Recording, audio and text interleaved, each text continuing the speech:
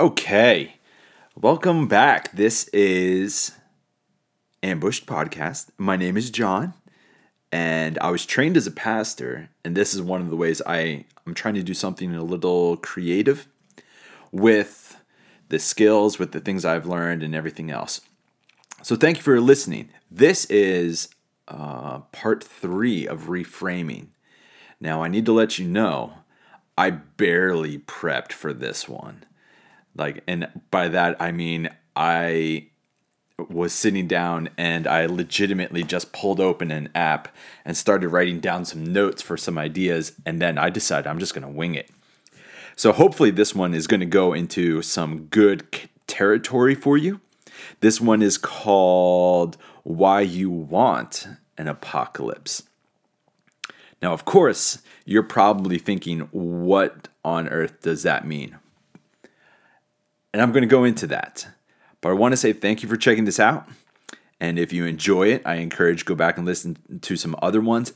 And because of the content of this one, if you think you know someone that could really benefit from it, I highly encourage sharing this. And it could get a little heavy, but you know what? That's totally fine. The world is full of shallow and surface type conversations, so why not do the exact opposite and go as deep as we can? Whew! So the topic is apocalypse, and if you haven't noticed, we're starting right now. And like I said, hopefully we go into territory that you really find helpful. I have been fascinated with theological terms.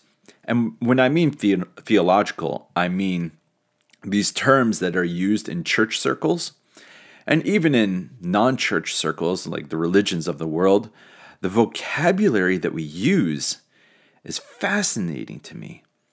And apocalypse is one of those that maybe we've misunderstood, or it's just been hijacked in some sense. And to go into it, we got to maybe say how we've been taught to think about the word apocalypse. Now, you probably have some associations that apocalypse has something to do with the end of the world.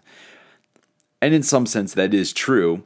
But if you've been more influenced by Terminator 2 Judgment Day, or if you've been more influenced by, my goodness, the plethora of Hollywood movies that seem to often come out around Halloween time, you probably associate the word apocalypse with whole-scale destruction. The laying waste of absolutely everything. And let's be honest, when you go to the bookstore, you could probably, in less than 10 minutes, come back with about 20 or 30 books from all over that have to do with the end of the world, the apocalypse, the destruction of everything. And then, of course, you see it all the time in comics. Superheroes are always trying to save or turn back the tide against the apocalypse, the end of everything. And that's really not good. Because apocalypse has such a more positive connotation, if you ask me. And yes, that probably sounds ridiculous to say that apocalypse has a positive connotation. But it does, at least for me. But what keeps the whole-scale apocalypse of the world from happening in like the Hollywood sense is if we would pray and invite mini apocalypses every single day. So how many of you have ever actively sought out, invited, or even prayed for a mini apocalypse to happen to you?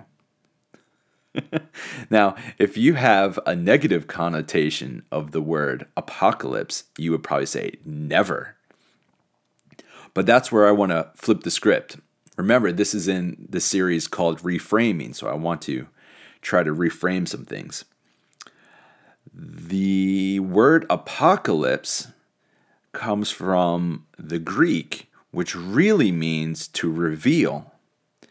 And that's why the last book of the Bible is called Revelation, even though in the original languages it's pretty much the Apocalypse of St. John. It's really called the Revealings of St. John. St. John had something revealed to him. There was a curtain that was lifted, and he was given sight to see something deep and profound. So the word Revelation at the end of the last book of the Bible is a great title. It is a revelation. It's a revealing. And let's see. What are some potential apocalypses that you have seen in the sense of revealing? If you've ever seen a street magician and he pulls a pencil out of his nose, you're like, you could possibly stop and say, like, was that pencil up his nose that entire time? Or if a magician pulls a rabbit out of his hat, you're like, oh, how did he do that? Does that mean that the rabbit was in his hat the whole time as it sat on top of his head from the start of this 30-minute presentation? Or Christmas. Christmas is another one. When you have a whole bunch of presents wrapped beneath the tree, and then you, in a fury of joy, rip all the wrappings off of the presents, you've revealed what was there the whole time. It's not that something new was there, it's just that it was concealed or hidden.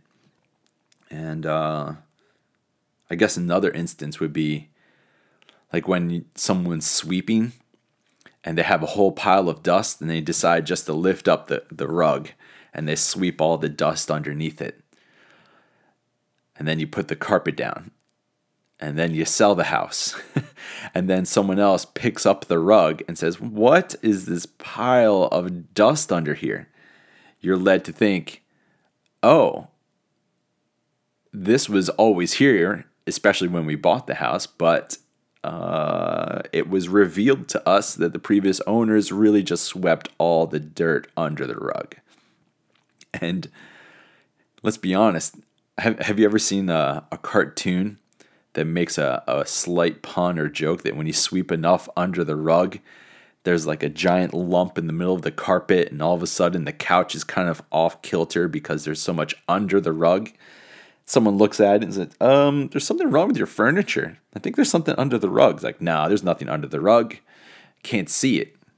Well, just like I said before, what could potentially keep a major Hollywood sense apocalypse from happening to the entire world, and I don't mean that in a metaphorical or non-exaggerated sense. I mean quite seriously.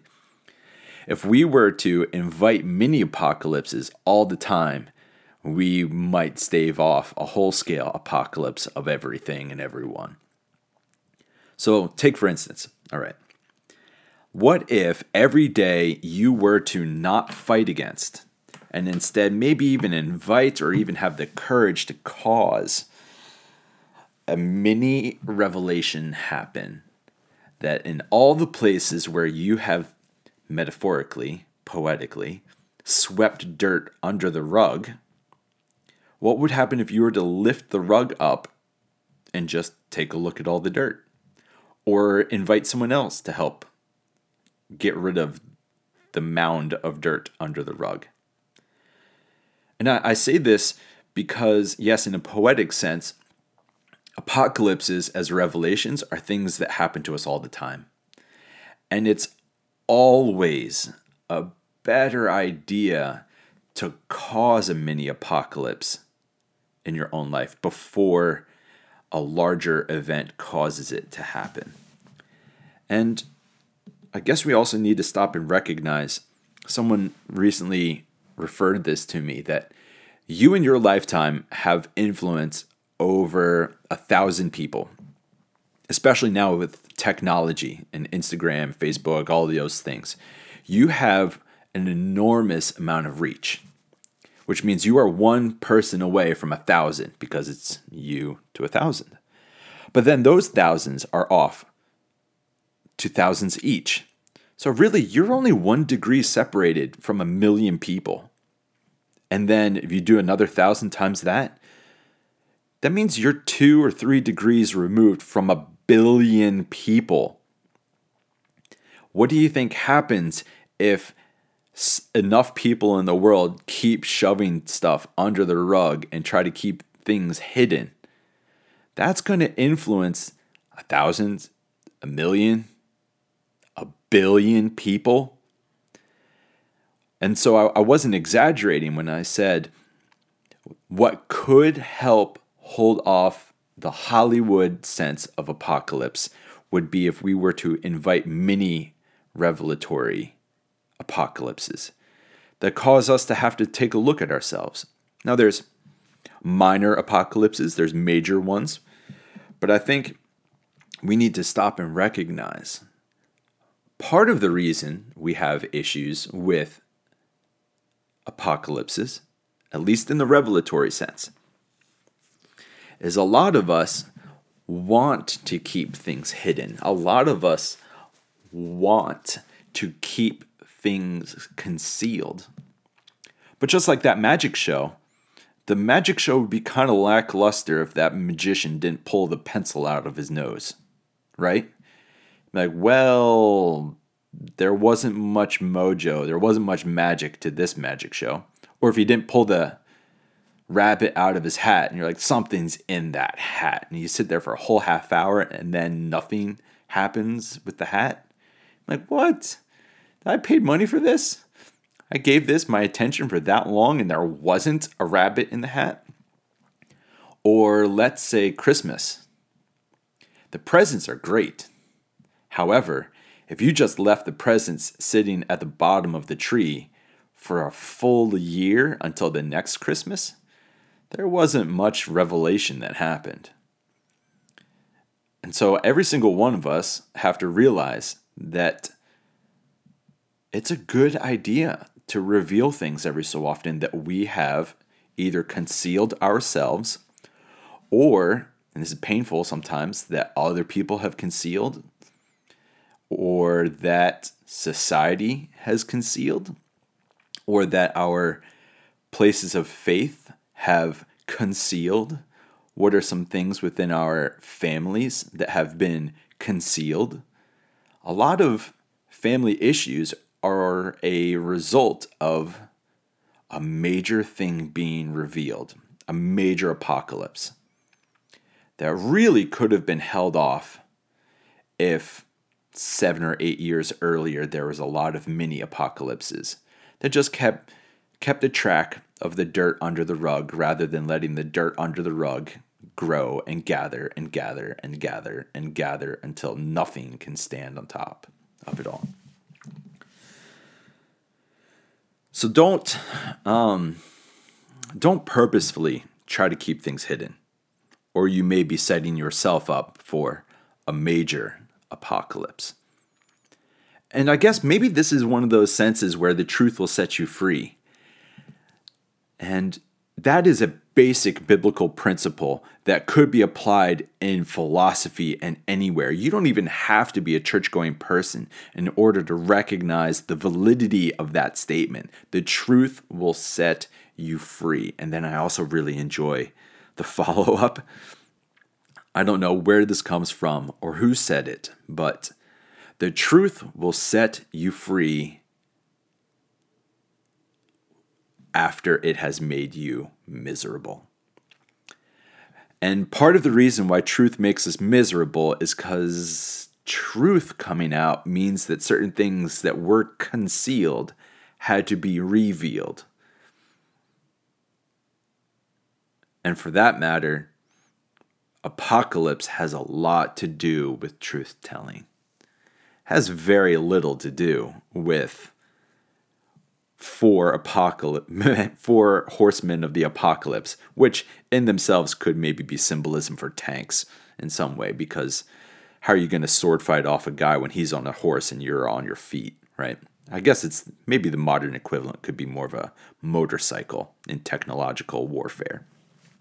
But that's a side point. Oh, man. But truth has a lot to do with apocalypse. Because just like Christmas presents, it's not that those presents weren't always there, but there's something that is profound that happens. Let's say there's a Transformers toy underneath the Christmas tree. It was there the whole time. It was there as you were looking at the presents. It was there as you guys ate breakfast at breakfast time. And then when you went over, you opened up the presents and all of a sudden inside was Transformers. It's not that it just appeared. It's that the Transformer toy was always there. St. John really didn't see something new that just appeared, but it was something that was shown to him that was always there. That God's going to hold us accountable for our own decision making and going to hold other people accountable for their decision making. That's really what the book of the book of Revelation is about.